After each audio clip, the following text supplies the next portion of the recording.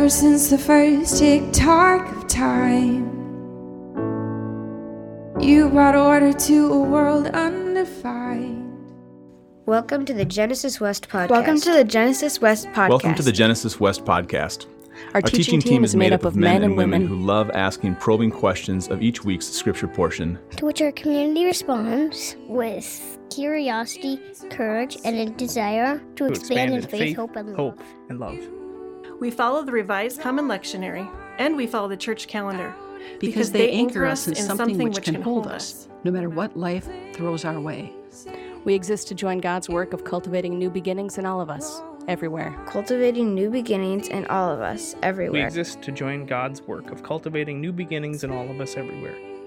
We hope you enjoy this week's teaching. We hope you enjoy this week's teaching. We hope you enjoy this week's teaching.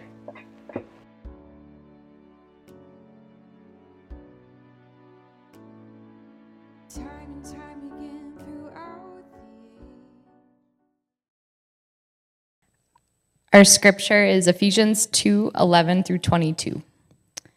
Don't forget that you Gentiles used to be outsiders. You were called uncircumcised heathens by the Jews, who were proud of their circumcision, even though it affected only their bodies and not their hearts. In those days, you were living apart from Christ. You were excluded from citizenship among the people of Israel, and you did not know the covenant promises God had made to them. You lived in the world without God and without hope. But now you have been united with Christ Jesus.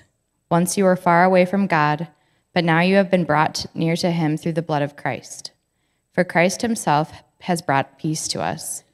He united Jews and Gentiles into one people when, in his own body on the cross, he broke down the wall of hostility that separated us. He did this by ending the system of law with its commandments and regulations. He made peace between Jews and Gentiles by creating in himself one new people from the two groups. Together as one body, Christ reconciled both groups to God by means of his death on the cross, and our hostility toward each other was put to death. He brought this good news of peace to you Gentiles who are far away from him, and peace to Jews who are near. Now all of us can come to the Father through that same Holy Spirit because of what Christ has done for us. So now you Gentiles are no longer strangers and foreigners. You are citizens along with all of God's holy people. You are members of God's family. Together, we are his house, built on the foundation of the apostles and the prophets, and the cornerstone is Christ himself. We are carefully joined together in him, becoming a holy temple for the Lord. Through him, you Gentiles were also being made part of this dwelling where God lives by his Spirit. The word of the Lord.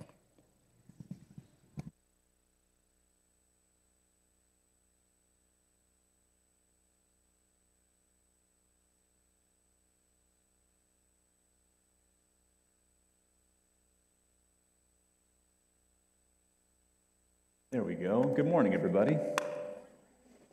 Should I do anything not to ring? All right. I have to apologize to Betsy. When I chose, there's 4 liturgy texts, and when I chose my text for this morning, I forgot to tell Kara and Betsy that maybe she can just read a small portion that I'm going to be focusing on.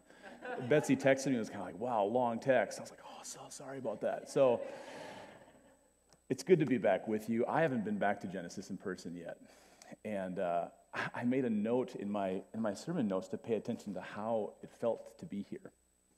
I don't know if this is your first time too, perhaps, but boy, it feels. I didn't anticipate how much the smell and the lights would kind of hit me and make it feel like home and family, and so it's really good to be with you again. And good morning to all of you on Zoom as well. Sorry about that if that's me. I chose the liturgy text I chose this morning kind of randomly. I chose it because it reminded me of when I first became a real Christian. When I read Paul's letter to the Ephesians a lot when I became a real Christian.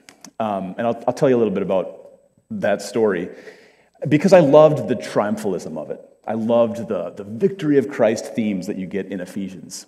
That really resonated with me for whatever reason. And I say real Christian tongue-in-cheek, of course. I grew up in the Roman Catholic Church, but barely. Kind of Christmas, Easter, and whenever Mom managed to be able to drag me there. And I went off to college, and I had this conversion experience deep in the hollers of West Virginia on a spring break YouthWorks mission trip, because of course I did. That's kind of when I had my conversion experience. Sometimes now I refer to it as my meltdown. And I got back from that, and my first instinct was to check out the Lutheran church in town, because growing up Catholic, I kind of always thought of the Lutherans as the slightly more chill Catholics, and that seemed safe to me.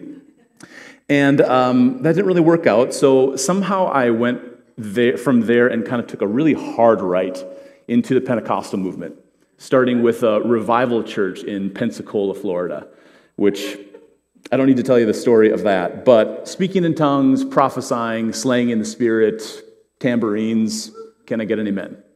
Like that, that kind of energy. And then from there, summer of 99, this would have been, I went deep into the Calvinism and Christian hedonism of John Piper. And for years, I read every scrap of paper John Piper had ever written. I went way into the Neo-Reformed Calvinist movement. If you don't know what any of that means, it's not important. You get the point. It was intense. And then I went to seminary, and which is like grad school for pastors, and became a pastor. And suddenly part of my job was to take care of people and not just read books, which is a huge bummer. And honestly, I loved and still love pastoring people. But if my experience in pastoring and caring for people revealed anything to me, it was that the neat theological boxes that I liked so much didn't fit very well on real people. And in fact, they didn't fit very well on the biblical texts either, if you included all the texts, not just the ones that fit in the box. And then I wasn't a pastor anymore. And one of the things that came along with that was that I didn't have any more statements of faith that I had to adhere to in order to keep receiving a paycheck. And as callous or as shallow as that sounds, when you're a pastor, when you've been trained to do nothing but be a pastor, and you don't know what else you could do for work, and you have to provide for a family, a paycheck's a really powerful motivator to stick with statement of faith, to toe the line, to not explore questions that might lead you away from your statement of faith or the rules of the church. But suddenly that was gone. There was no more statement of faith I had to adhere to. And a gateway drug called N.T. Wright came along, and then Rachel Held Evans, and Nadia Bolz-Weber, and I started hearing the voices of black people more, and liberal Christians, and gay Christians, and found Genesis Covenant Church. And listen, the insane thing about that whole journey is that at every step of the way, at every stage of that spiritual journey, I experienced a sense of finally having arrived. Like, now I think I've got it. First all-play question.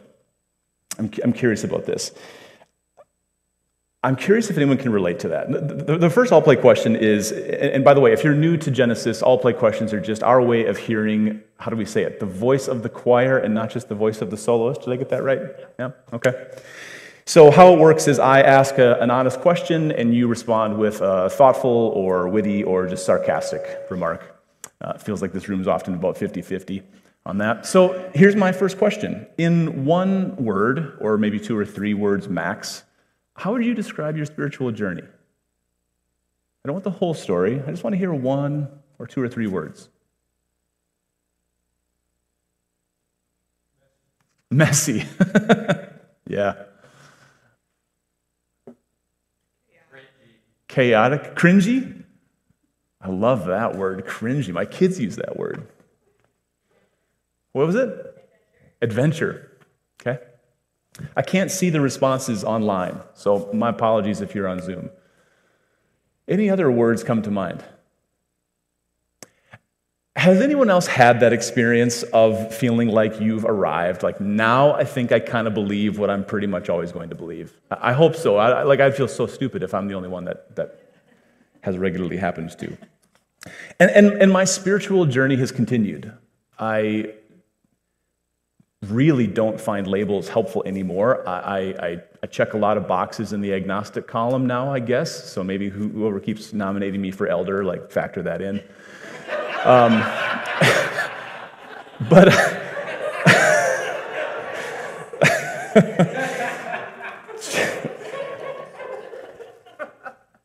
or I don't know.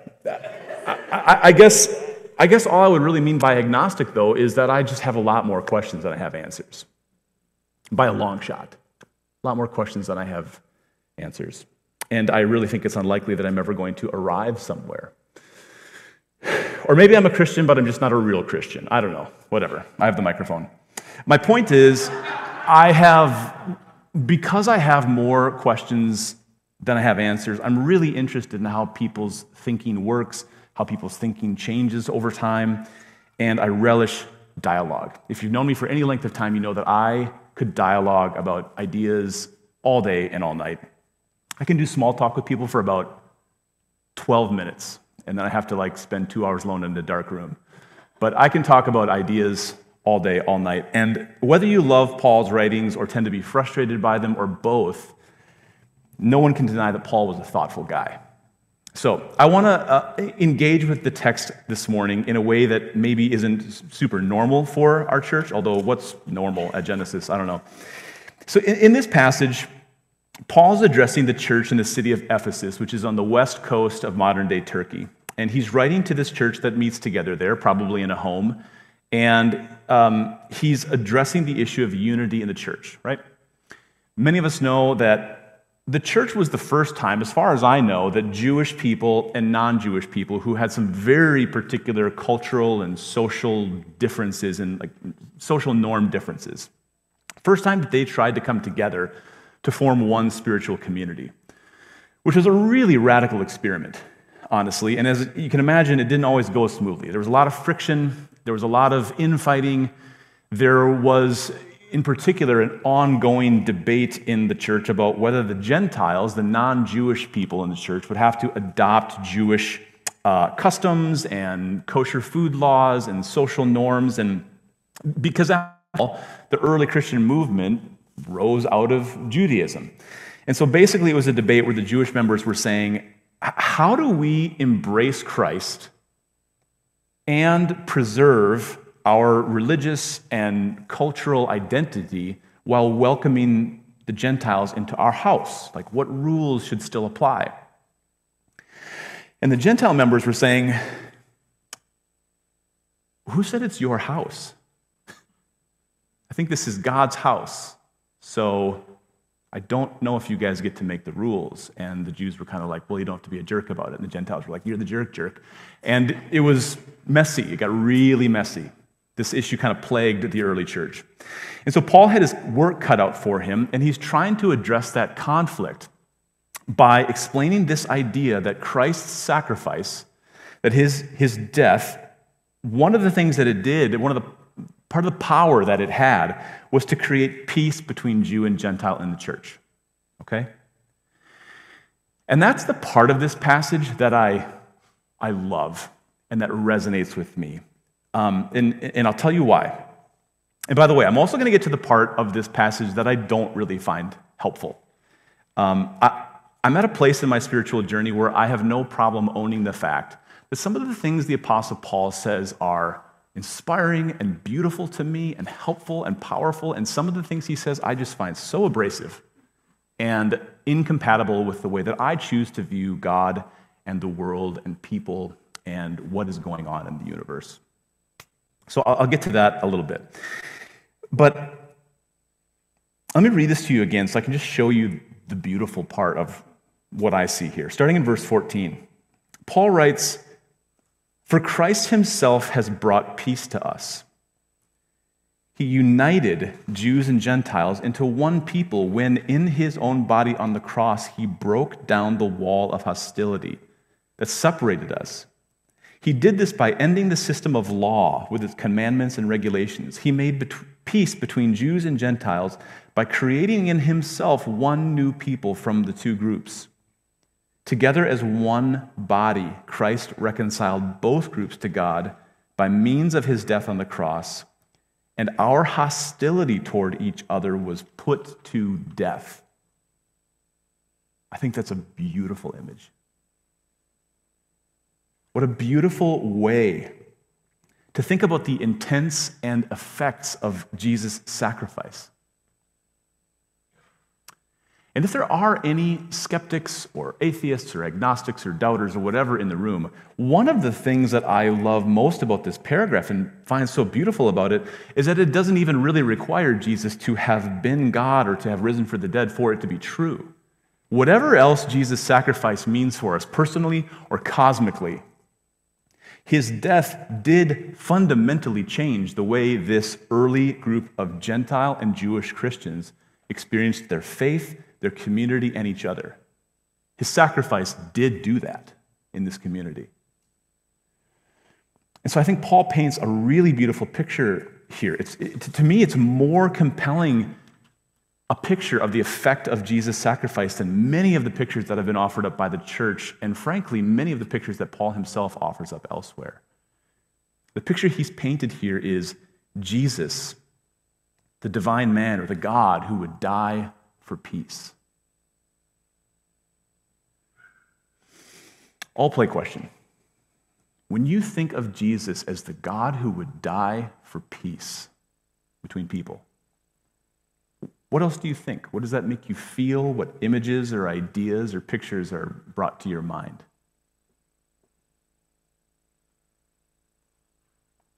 The God who would die for peace between people. What comes to mind?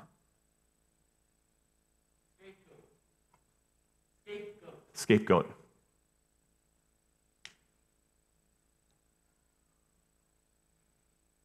Anything else come to mind? Awe. The cross. It's outrageous. Yeah.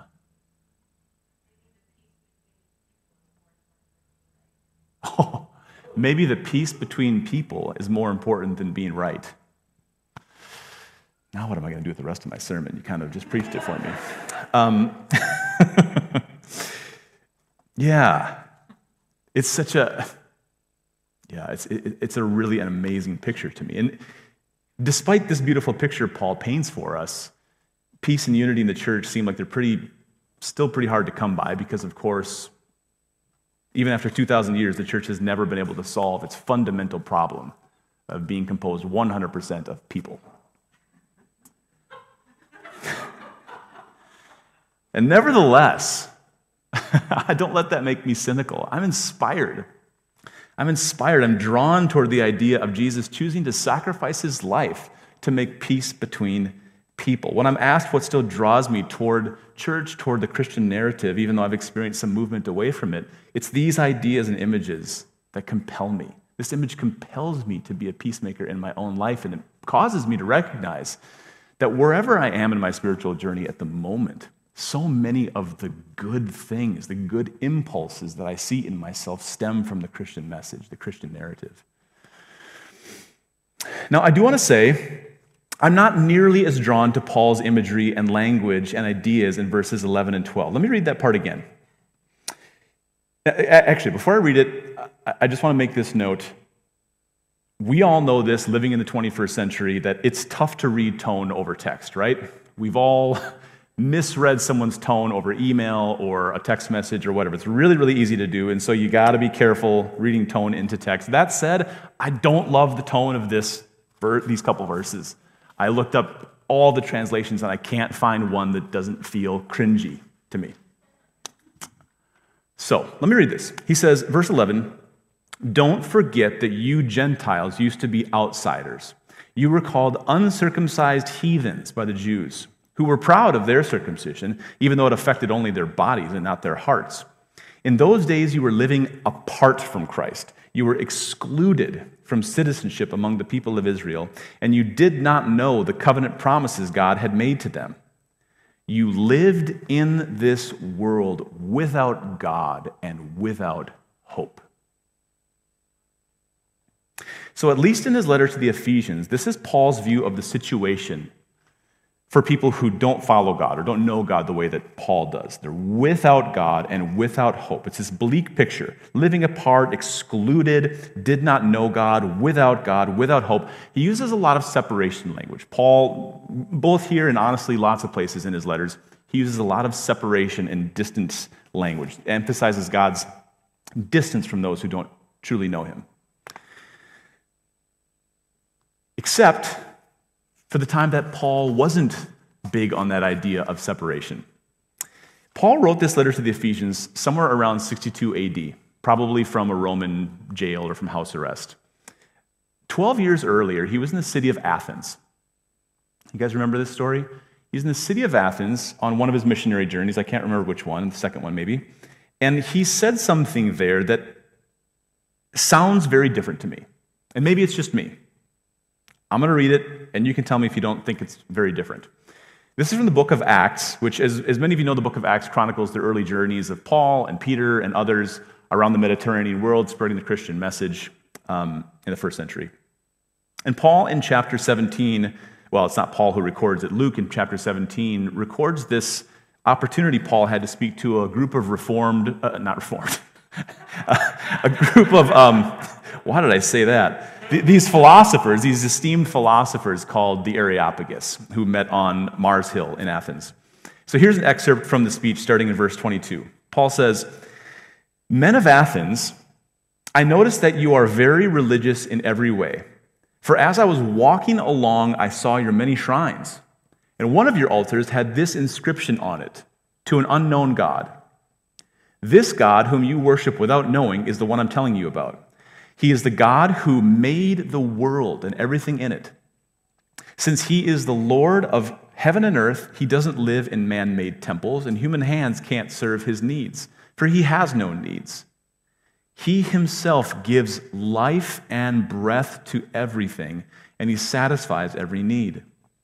From one man he created all the nations throughout the whole earth. He decided beforehand when they should rise and fall, and he determined their boundaries." Now listen to this. His purpose, so God's purpose in creating humanity, was for the nations to seek after God and perhaps feel their way toward him and find him, though he is not far from any one of us. For in him we live and move and exist. Some translations say, in him we live and move and have our being. And then Paul kind of slam dunks his point by quoting Greek poets to these Greek philosophers. He says, as some of your own poets have said, we are his offspring. All of us are God's offspring. That sounds very different to me than what he says in Ephesians chapter 2 with all of the separated and excluded and without hope language. And I don't know if your view of the Bible allows you for Paul to change his mind between Acts 17 and Ephesians 2. That's okay if it doesn't. I'm just relating my experience of reading these two passages side by side and saying, whoa, those sound very, very different. And so I wonder what happened. I wonder how he goes from thinking God isn't very far from any of us because in him we live and move and have our being, to 12 years later saying the Gentiles were separated, living apart, excluded, did not know, without God, without hope. It's an interesting question to me because I find it so fascinating that every thoughtful person's thoughts evolve. I was sharing some of my wild ride through Christianity earlier to illustrate just some of the ways that my thoughts have evolved. And I'm sure most of us have experienced some evolution in our thoughts, at least in some small ways, because people learn, people gather experiences, people read, we meet new people, we spend time thinking, we hear music, we have conversations, we pray and meditate, we watch movies, we spend time watching Fox News or MSNBC or whatever. We bring in information and experiences, and it shapes how we think. And Paul, in particular, had a lot of time in jails, a lot of time in house arrest, a lot of time on boats, on long trips, with time to think. And I think evolution in our thinking is a good thing. In my mind, in my experience, there's a very high correlation between people whose thinking evolves and people who spend time thinking.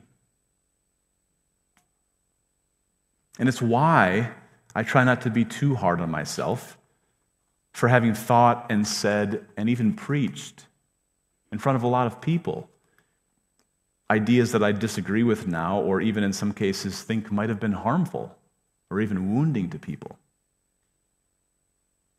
And knowing this room, I'm guessing I'm not alone in that. Have you ever done something or said something to someone that you now know may have been harmful or hurtful to them, that you said on the basis of something that you were really convinced of at one point, but you no longer are convinced of? It's a bummer of a feeling to have. But I practice self-forgiveness, maybe not very well. Maybe we could all be a little bit better about that, but I also am not too hard on myself because I know that between the time that I said those things and now I've been thinking and praying and talking with people and listening and reading and hearing music. I think Paul did the same between Acts 17 and Ephesians 2. And I understand his reason why, I think. It's clear to me that as Paul moves from the beginning of his ministry toward the end of his ministry, he moves more and more toward this idea that Christ is the center of everything. He's the answer to everything. He's the solution to every problem. And he does that because he wants to highlight Christ's power, his glory, his majesty, his sovereignty, his supremacy. Those are the things that excite the Apostle Paul. That's what he wants to highlight. And if you want to highlight Jesus' glory, his centrality as much as possible, when you're thinking about the space between God and Gentiles who don't know God, you don't want that to be a thin veil, like it sounds in Acts 17. You want that to be a yawning, hopeless chasm, so that Christ is that much more magnified as the solution to the problem. And that's how he gets to verse 13. But now you have been united with Christ. Once you were far away from God, but now you have been brought near to him through the blood of Christ. And in verse 18, now all of us can come to the Father through the same Holy Spirit because of what Christ has done for us. This kind of stuff is the basis for the illustration we've all seen of like us on one side and there's the cliff, and God's on the other side and there's the cliff, and what's in the middle? I'm not the only one who got evangelized, right? It's the cross in the middle, right? The cross bridges the huge gap, right? That's Paul's theology. And there was a time in my journey of faith, and who knows, maybe I'll end up back there, because if I've learned anything, it's that where I'm at now is probably not where I'm always going to be. But there was a time in my faith when those ideas really excited me. God's supremacy, Jesus' majesty, the sovereignty and the providence, and I was really inspired by those ideas. Jesus as the bridge that closes the yawning gap between God and sinners.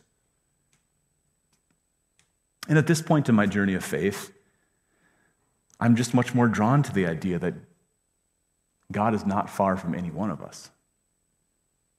No matter what we think or believe, and that we can, as Paul says, feel our way toward God and perhaps even find God.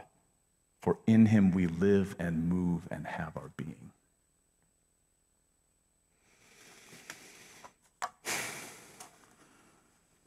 I got to this spot in my sermon writing, and I said, okay, time to wrap this thing up, tie up the loose ends, drill the main point, and I realized I didn't really have a main point. And I was kind of like, well, does there need to be a main point? Because I've preached hundreds of sermons, and when people come up to you afterwards and tell you what's helpful in your sermon, they never mention the main point. There's never, ever. So I don't have a main point. My intention here in these few minutes, which I'm so grateful for, I'm so grateful to be able to speak to you and to be a part of a community where you can be, wherever you are. My intention here was just to give you some ideas to mix into your thinking, into your experiencing, into your conversing and praying and meditating. I hope that you will think about this portrait Paul paints of Jesus as the God who would die for peace. I hope you'll think about the foolishness, perhaps, of ever thinking we've arrived at the correct understanding of God. Maybe you'll think about which of Paul's two images you're more drawn to. And they're both beautiful images. The image of Christ conquering the chasm between God and sinners, or the idea that God in Christ has never been far from any person, because in God we live and move and have our being. And all God's people said, amen. Let's move into the prayers of confession. If you want to grab your liturgy.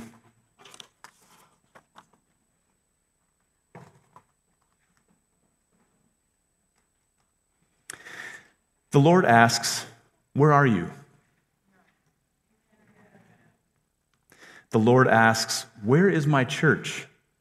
Here we are. The Lord asks, where is my heartbroken community? Here we are. The Lord asks, where are you? Here I am.